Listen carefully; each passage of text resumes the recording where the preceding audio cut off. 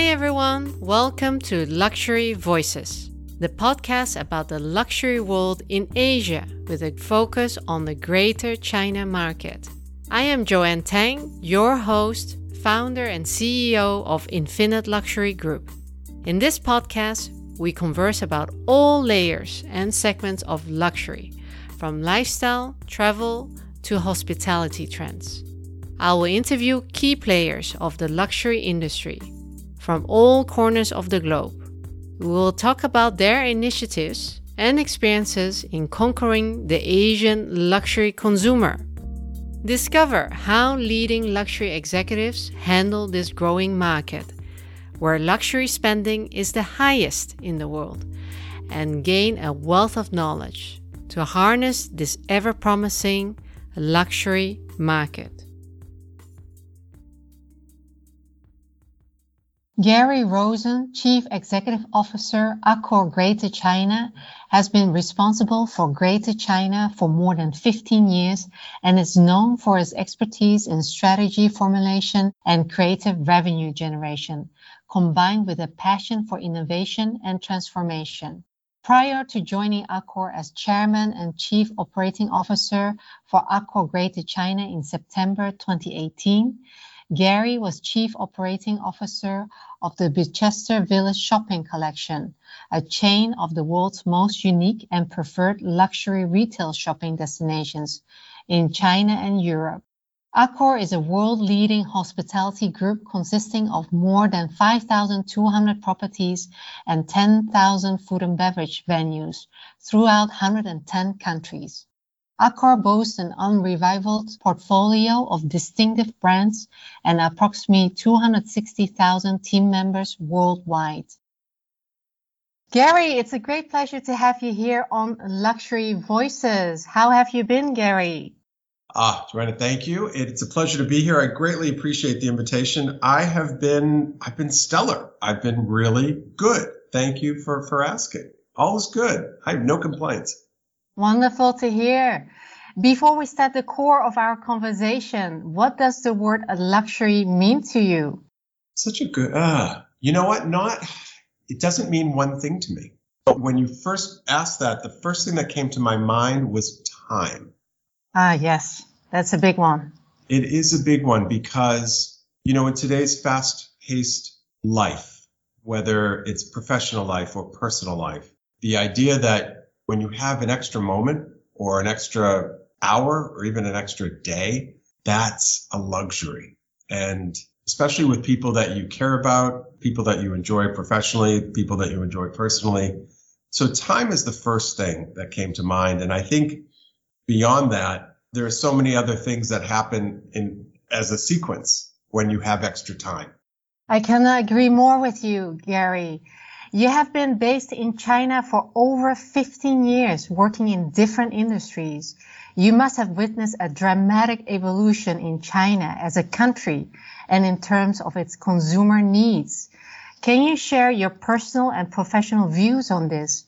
Sure. It's funny, Joanna, because I realized the other day, you're right. It's coming up. It's going to be very soon, 18 years that I've been in China. 18 years. 18 Wow. years. And I still remember coming here and landing here. And, my approach when I came, I always believed when I arrived how fortunate I was because I felt that this was something that wasn't planned. And yet it was like a gift. And I came here thinking how absolutely special this opportunity was and how grateful I was and the fact that I was a guest. And from that first day that I arrived, I never have really changed that position. I always see myself, even though I'm here now nearly 18 years, I still consider myself a guest and being welcomed as a guest here in China. And I think for me, it's been an amazing journey in terms of change. I think the first thing always people, when they talk about change, it's always about the visible change, the buildings and, the shopping malls and so much of the tangible. But I think what I find so dramatically different and so dramatically that has changed so dramatically really are people and their consumption and their attitude and their willingness and openness. And I think people, that to me is what's been so amazing to watch is what takes so many other countries years to evolve, especially in Western countries, in China, it's happened so quickly. And it's almost as if it is just part of life. And that to me has been one of the things that I think on this journey for me, it's been one of the most wonderful things to watch. So I think in that combination, most importantly, I think people and just the sheer speed that people have evolved without losing the value of family, I think is pretty amazing. And then I think also clearly just the sophistication and the extent in which infrastructure has gone so quickly. So not just necessarily about a building, but I think about the way that the country and cities are so connected now, whether you're talking about some of the most magnificent airports in the world or the fact of the high-speed rail has brought people together and cities together and connection points that have happened so quickly that you could only dream of. And now where you had to fly, you can take a train, you can be there actually even to your destination in a shorter period of time. So it's very interesting because I think it's the combination of both the tangible that you actually physically or visibly see, and then there's the emotional side of that same time frame of how people have evolved as well. Yes. China actually moves so fast. Sometimes even feel that China is jumping different stages. Like, for example, in the past, we pay in cash. And now suddenly we have online payments, WeChat, Alipay. And actually China jumped the whole credit card matter. So it really jumps different stages. So fast it goes. And I remember my first visit to Shanghai was actually 20 years ago. And I found it already a very interesting city. And I was thinking, I would like to work in Shanghai one day. And actually 10 years later, I have been here based in Shanghai, and now it's already my 10th year in Shanghai. Amazing how fast it goes. Yes, really that's right. But not as long as you, 18 years. Yeah, I know it is pretty amazing. It is pretty amazing. But, I think no matter what, I think even yourself, when you look at over a 10-year horizon of just even this city as a benchmark, as quickly as this city has come up, when you look at other cities that are outside of this tier 1 area, a city like Shanghai or Beijing, it's amazing how quickly even the tier 3 and tier 4 cities are evolving.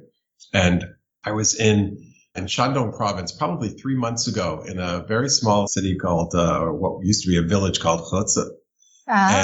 Okay. And now to see all these complexes going up. I mean, not just one, not just two, not just 10. But if you could count 25 different complexes of residential going up in what was a farming village just a few years ago. It's amazing, just the sheer development and speed of it. It is an understatement to say that the last 18 months have been challenging for the hotel industry. The pandemic has, of course, affected Accor as a whole. But in China, the domestic market rebounded quickly. How has the last 18 months been for Accor Greater China? Business as usual? Or on the contrary, pressure must have been on the support the group while hotels in the rest of the world were shut for business? I think it's all of the above, quite honestly. So, Joanna, I think, one of the things when you think about China and when we started to feel the impact of what was happening, I remember it was, January of 2020. And leaving on a flight on the 19th of January of 2020. And when I was leaving, I was talking to a gentleman, my head of operations here, and we're saying that obviously there's something brewing. There's a lot of information coming out that isn't very clear. And then by the time I landed, there was such clarity and information coming out literally 15 hours later. So when we realized that, I actually literally 2 days later got on a plane and came back because I wanted to be with the team here. And that really, to me, said it was the positioning of how we were going to handle whatever this was going to be. So clearly, when we went through the pandemic in China, the start of it together as a team, one of the things that we started it off with was not just about, obviously, looking at what was happening, cost management, looking after our people, looking after our owning partners, looking after the hotels, looking after the corporate team. It was about, okay, this is happening. This is a good part of our day, but we are going to get through this. And so I don't want us to just spend our time thinking about crisis management today, but let's balance that with that crisis management with what are we doing when we come out of this? I thought that, and that was critical when you think about it from an overall business and commercial standpoint, but it was also important emotionally that people were looking beyond, that time where people were at home.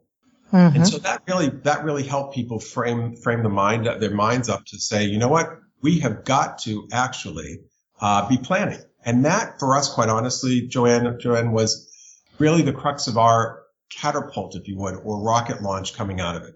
So I'm happy to say that we actually were well planned to come out of it when the market was ready to travel. We put some very unique programs into the market, and we did it in a way that was, as we knew when we were tracking how people were looking at travel once they were able to travel again. We created different programs across the country that allowed people to really participate and partake in unique offerings. That allowed us to accelerate our recovery. And so we actually gained significant market share nationally. And it was we were setting a new standard for how you have to deal with commercial recovery on a commercial standpoint, and growing our brands at the same time and opening new hotels. So that really set the stage. When, in terms of business as usual, I think what we had to realize is, supporting the emphasis of the government in terms of zero tolerance for COVID. Listen, that's a reality, and we all have to understand how we live with that. And so we're going to have spikes, and there's going to be situations, and there's going to have to be the reaction to that. And so once you go through a couple of those, you can understand then the sequence of time. And so that's been, we have worked through that, and we're able to then understand, okay, if something happens, how long does it take for recovery? What's the planning process to go through it? What's going to recover first, and how do we accelerate that? So it's almost become like an operating procedure. So it does go up and down. We certainly have played our part during certainly the worst times in other parts of the world. And we will continue to play our part in terms of driving recovery here, knowing that there are, of course, going to be different times, even like we're in right now, where there are going to be, new cases, and we have to understand what that means and how we react to them, and proactively plan for them. Yes, that's very good that you already thought so far out. So most of the companies will be focusing on crisis management, communication, but you were already thinking ahead what we would do when you come out of this. Yes. That's quite impressive. Yes. I tell you, and as I said, I wouldn't underestimate, Joanne, the impact that had for people, both obviously from a traditional professional standpoint in their everyday work, but also emotionally, that they had things they were looking forward to, actually the recovery and people traveling again. And that also was meaningful, and it created a lot of momentum internally and with the partners that we work with as well. Great. Great challenges also came with great opportunities. Has the pandemic unearthed any opportunities for Accor Greater China? Well, the answer is yes. It's been very interesting on a couple levels. Number one, new commercial programs that and strategic partnerships that we created and also expanded. The pandemic allowed us that opportunity. If I had to say what we've created over time, and in a bespoke manner with Trip.com and also with Alibaba, both strategic partners. If I think about development opportunities, the way that we handled during the most challenging times and working with our current owning partners allowed them to see really how Accor shouldered the burden with them. That opened up more opportunities for growth with existing owners, but also continued to enhance our reputation with new potential owners. And we've had actually a record year for new signings, especially in the area of luxury. Wow. New hotel signings. Yes. Yeah. A record year for new hotel signing. Yes. Wow. Yes. So that's, people necessarily don't traditionally think about that, but that was really something that we earned that position and that reputation. And it's really paid off immensely in terms of new partners trusting us, new partners understanding our brands, and recognizing that the positive impact that we work with, especially on an operational level, to maximize their returns. Yes, so they saw how well you handled the crisis, and then they got as well interested in partnering with you. Indeed. Countries have started to reopen their borders to an international travel.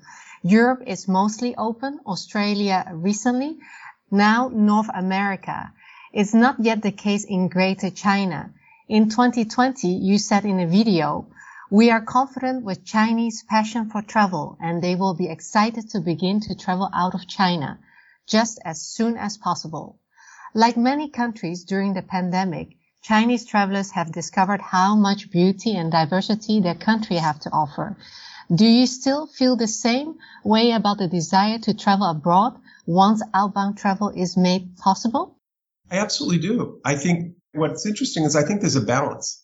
Mm-hmm. I think that no matter what, people have discovered, in some cases rediscovered, the beauty of China. I think people took the time over the last year and a half to go to places that they necessarily had not been before and realized the dynamic, really diversity that within the country, the places and the uniqueness, the cultures, the food, everything. And I think that won't change. I think if anything, what I love about the Chinese approach to travel is it's such a quest for discovery and learning that I think that's going to continue domestically. And I think it's going to rebound and continue to go on an international basis as well.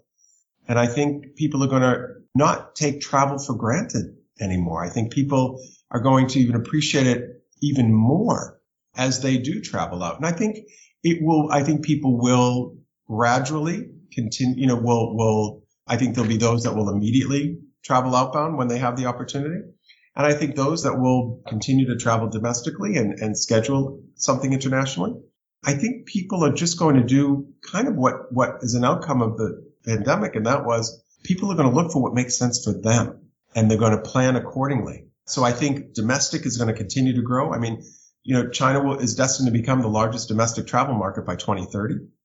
And that still is balanced by people's desire, to travel. And China will continue to be the largest outbound market and feeder market for many, many markets around the world. Yes, I fully agree with you. Although China has many beautiful places, but traveling outbound overseas, there's so much to explore. And I as well agree with you that the travelers will be appreciating even more traveling outside of China. How are you keeping the international Chinese traveler excited while borders are closed? Telling stories and sharing stories. And I think that's what we're doing mostly. When we look at how we're communicating with people, we're sharing about, even through our WeChat, different groups and different sites that, what's happening around the world. And not just talking about only what's happening in China, but we're talking about our brands. And so our brands are global brands. Our brands are regional brands. And so we are sharing what's happening so people can get a sense. And then on their own plan what makes sense for them if they want to go visit the new Raffles that will be opening in London or the new Fairmont that's opening in Dubai. They can make those decisions. But we are continuing to educate and inform people about everything that we're doing around the world. And, that's in the area of hotel development and openings. That's in our partnerships, for example, like Paris Saint-Germain Football League. I mean, that football, their biggest fan base is here in China. So we're telling what's going on with PSG. That's an important piece. And I think the other piece is that we're working towards sustainability. We want people to know how we're creating innovation within the whole world of sustainability and ESG. So they can see that as well in different parts of the world. And especially now where there's such a focus on ESG here in China and sustainability. Between France and China, these are the two countries leading the world now in ESG. And so we want to share what's happening in France, and we want to share in France what we're doing in China. Great. You briefly mentioned about this just before the pandemic in November 2019. During the China International Import Expo, you announced a strategic collaboration with Alibaba Group to develop a series of digital applications and loyalty programs to improve the consumer and traveler experience over the following 5 years. Can you explain for our audience what this partnership entails, Gary? Absolutely. So it's interesting, when we did this collaboration, and I can close my eyes and it's vivid in terms of that signing that we did together in Beijing. And, there was the onset that it really was it started with this desire that they wanted to be innovators and they wanted to disrupt the market. And so did we. And so when you have two people with like mindsets, it's just natural that you come together. So our plan really started with that, the fact that we had a joint approach that we wanted to do things that were different in China and for the consumers and bring the consumer forward from a travel standpoint. The plans that we created were about really tapping into the ecosystem that Alibaba is known for and connecting, and especially in the world of luxury and lifestyle, which we as Accor are known for. So that was really the second step of defining what we wanted to do. And so we know that leveraging the way that people work within the ecosystem of Alibaba and the fact that we understood our consumer, especially from the luxury and lifestyle standpoint, we've been able to create programs throughout the year. And actually, I have to say, we came out of the pandemic in May 2020 with Alibaba. And so we had been working with them while things were actually closed down, in terms of where travel was not taking place. As I mentioned earlier, proactively having programs together to launch. And so that's developed over time. Today we have joint loyalty working together. That's on the Fliggy site. We've done programs together through Baba VIP, through 88 VIP. And we just actually worked with them on Double 11. And we had the most successful program out of any travel category for the launch, which we featured our new Fairmont Sanya in Haitang Bay. And that program was innovative on its own. And so it's never one thing with Alibaba. We're always doing different things that really work within their ecosystem against truly, especially the luxury traveler and the luxury travel, those that like to plan and consume luxury travel within their ecosystem. Excellent. So the pandemic didn't alter those plans. You managed to roll out different programs and campaigns with Alibaba Group. If anything, it accelerated, Joanna. It accelerated planning, which has been great. And does this partnership include Accor Global portfolio? It certainly does, and it will, especially, with outbound, absolutely will. And, and those plans are in place for as soon as the borders open, be able to work with within the ecosystem for Chinese traveling outbound. And also for those that perhaps, whether it's regional, whether it's to Europe, whether it's to America. And that's the beautiful thing about that partnership as well. In the recent years, even pre-COVID, we witnessed changes in the luxury Chinese traveler. As they have already trotted around the globe, they tend to look for unique places, especially when it comes to choosing a destination and a place to stay or a brand. Accor has a growing portfolio of luxury brands such as Raffles, Orient Express, Fairmont, and many more. Some brands are present in China today, some not. Yep. How are you developing a following for the lesser known brands in Greater China to attract the Chinese luxury traveler? Such a great question. I think that what we're doing is we're bringing brands into China as there is a need for them. And I think for us, especially when you're in the space of luxury and lifestyle, you have to find the combination of the right location with the right owning partner. And once you find that, then you can actually decide, is the brand existing today in China, or is there something so unique that we can bring it in to China that makes sense for the destination and the style and the approach that the owning company will have as well of the asset? So for us today, it really is about where's the market going. We have a big emphasis now, obviously, on the lifestyle, especially on the luxury standpoint and lifestyle standpoint. We are going to be launching our first Mondrian, actually in Hong Kong. And then we have other projects right now in the works for bringing So, which is another lifestyle, high-end luxury lifestyle brand here in China that's coming into China. We foresee really when you look at now the portfolio, there are different brands around the world that are part of our new lifestyle group, Ennismore. And we have other luxury brands that are coming in now that we also see a huge opportunity for in China. Mm-hmm. Right now, we have a lot of interest in Orient Express, but it does take the right owner and the right location. And it's funny because I tell you, Joanna, the thing that I find myself, I'm never really saying no a lot. I find the thing that I have to say no the most to is there are so many people that want to develop Raffles with us and so many people that want to develop Orient Express.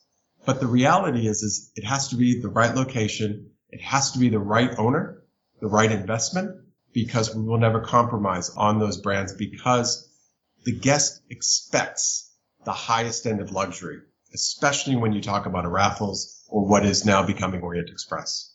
So you will bring a certain brand into the market when you see that there is a demand. And Absolutely. Then you will do this with the right owner and the right location. Sounds like the key to success.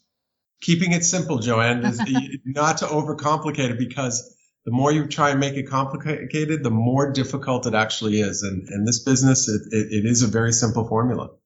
Accor has over 14 global lifestyle brands. Can you tell us, what does lifestyle hospitality mean for Accor? It's very interesting. Lifestyle for us actually didn't start with hotels. Lifestyle actually started within the whole food and beverage and nightlife scene. And that was built through over the years. And that, by getting the understanding of how the role of food and beverage in people's lives, and obviously, especially with younger folks, especially nightlife was important. So developing those brands actually the hotel became an extension. And then what was so interesting is when you brought the three together, it was like creating a powerhouse. And that's what we saw, especially with the portfolio that we have under SBE. So when you look at Mondrian, you look at Hyde, you look at Delano, you look at SLS. And when we think so simply about lifestyle, it's about creating a sense of community. It's about shared values, and it's about developing a place for locals. Because lifestyle especially isn't just about for the person that's traveling to that destination.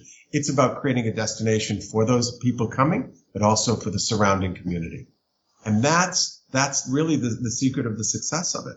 And we see that over and over again, whether we see, obviously, as we're developing in Hong Kong and here in mainland China, whether we see in Beverly Hills, California, whether we see in London, or whether we see in Dubai.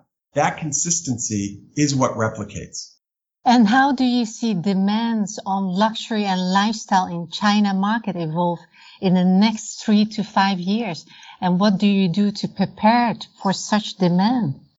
So what's interesting is it's only going to increase. These are the two areas that have the biggest interest and opportunity for growth, especially on mainland China. And for us, it's about, again, the right opportunities, the right owners, and the right brands. So in addition to the brands that I shared earlier, whether you talk about Raffles or Orient Express, we are also bringing in collection brands, because not every potential hotel that exists today can fit into a rebranding situation. So, for example, we're about to officially announce, so I can kind of preview it here with you. Our high-end luxury collection brand is called Emblems. We are about to announce our first Emblems here in mainland China this week in Guiyang. And it is the most beautiful, impressive. It's the Guiyang Art Center. That's going to become the Guiyang Art Center Hotel, part of the Emblems collection. And it is the utmost of opulence and luxury.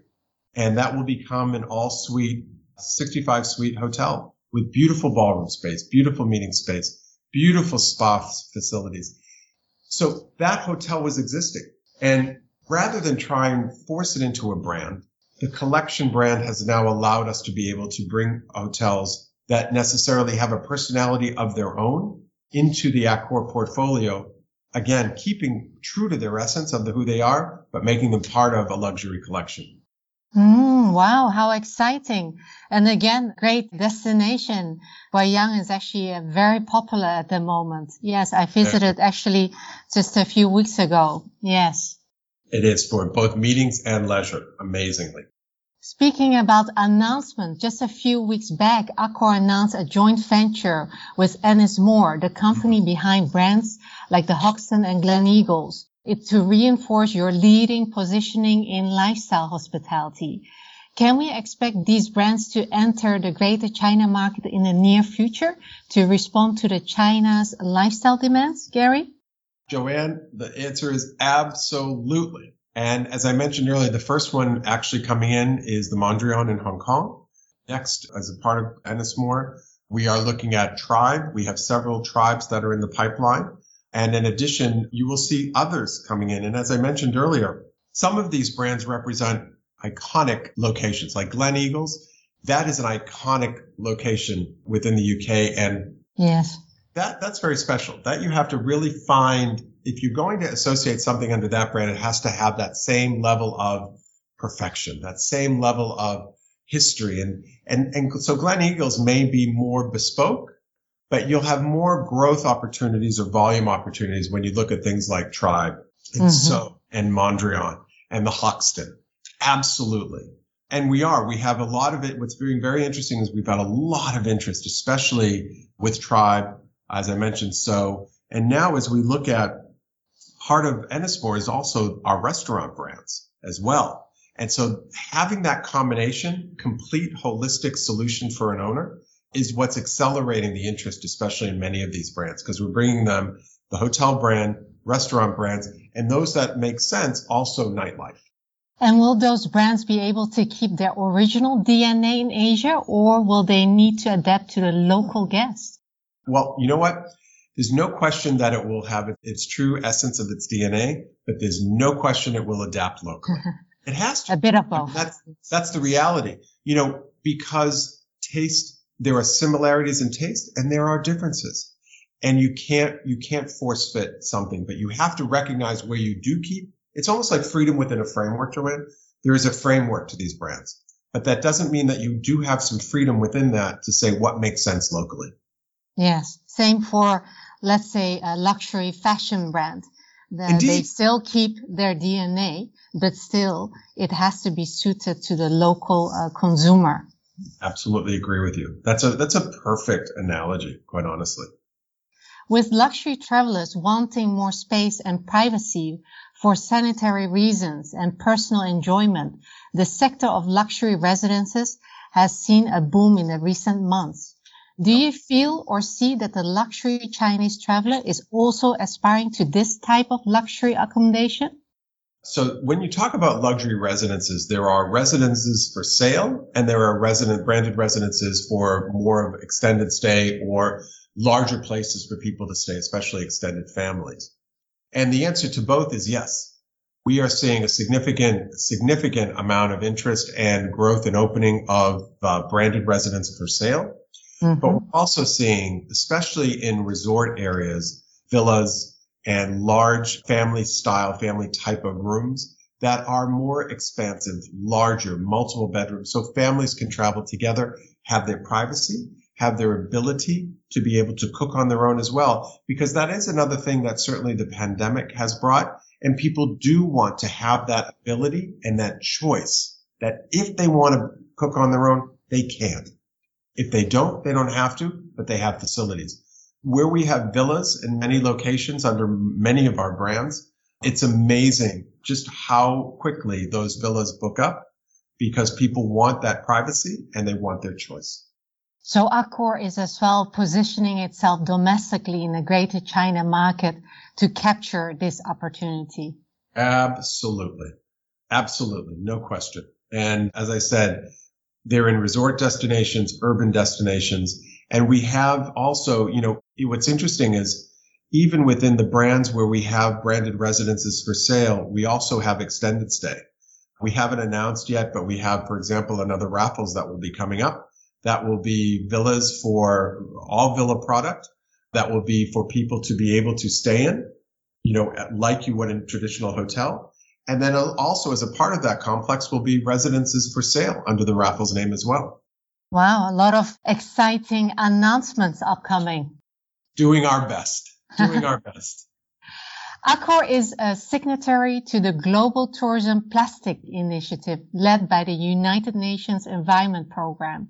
And in 2019, Accor launched Industry First Solution, an initiative aimed at replacing single-use plastic bathroom amenities with biodegradable solution. Accor Greater China is leading the project. As we speak, the COP26 has just concluded, and it's almost 1 year since this project launched. Yep. Can you tell us where you are now and what evolution we can expect in the months to come? Thank you for asking that because we are so proud of that. And we're very passionate about that because we wanted to be a part of that leadership here locally in China. And we also wanted to create something and bring innovation that could be exported to the rest of the world. For us here in China, that the biodegradable solutions to eliminate single-use plastics is well underway. We launched with the Sofitel brand It is going to be rolling into Raffles in 2022.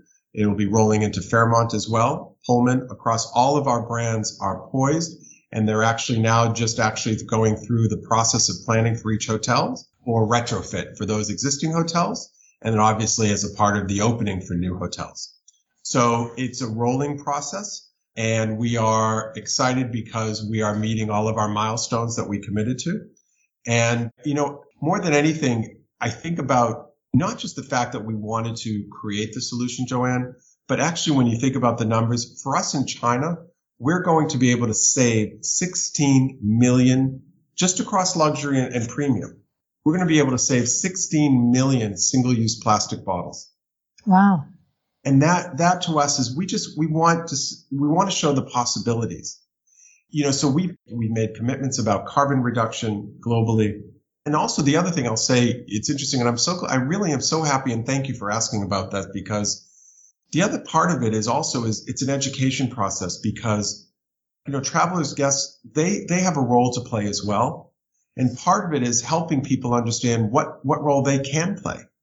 And more than anything, people have been so receptive to it. There's no resistance. People have appreciated the fact that we're taking time to share, and again, giving them pre-travel advice about what to bring to eliminate use of plastic. And, we're continuing to trial other things as well, all on the same premise, to eliminate and do better for the environment and support the effort to, make a cleaner world and a better world for the children of the future. You should be very proud with these initiatives, commitments, milestones, and progress, Gary. We're doing our best, and I tell you, the team is amazing. It's them, and they are amazingly passionate. And I tell you, we all just think about entrepreneurs. What difference can we make? And that's how we approach every day and every opportunity: is can we make a difference? Can we add value? Yes. And speaking about education process for the traveler, outside of your responsibility as a company, are you able to measure if the Chinese guests value and support these kind of initiatives, and if this has an impact on the guest retention? The answer is yes, and I think the interesting thing is we're learning more ways to be able to monitor even closer, I should say. Feedback is the best way, and in our guest reviews. But I think what's very interesting is, especially the Gen Z traveler. The Gen Z traveler is not just sharing, they're demanding.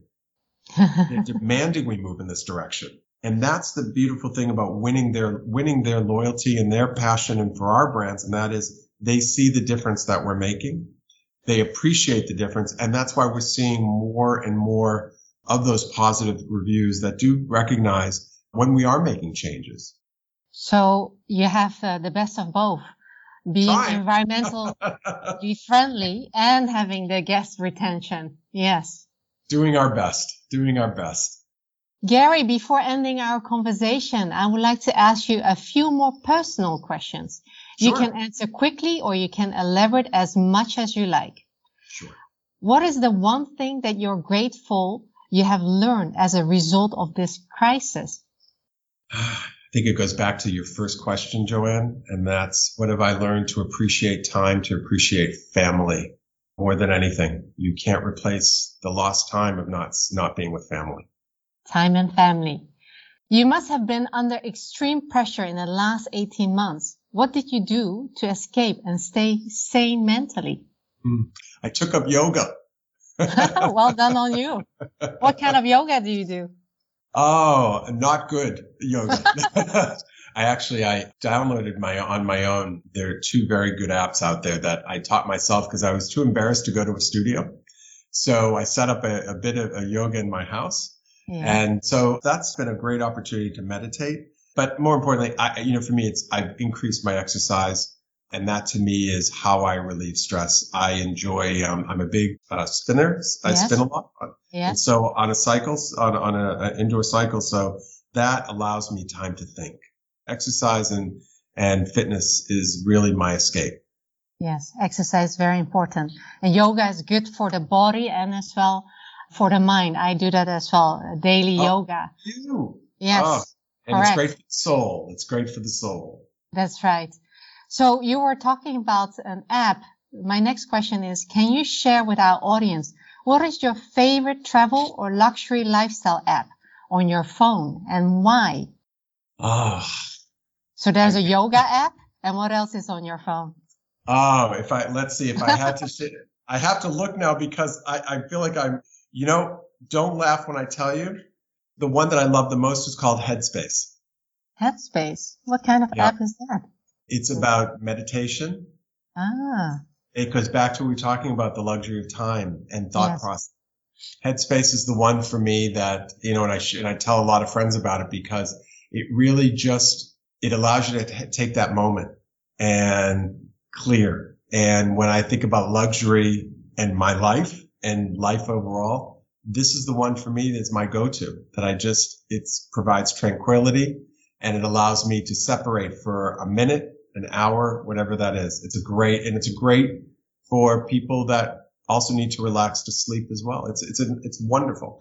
I was introduced to a friend of mine about a year ago. Yes. Headspace. I noted that one down. I'm going to look that one up. Yes. Good. Yeah. And talking about a more classic strategy, is there a business or inspirational book that you find useful and that you could recommend to our audience?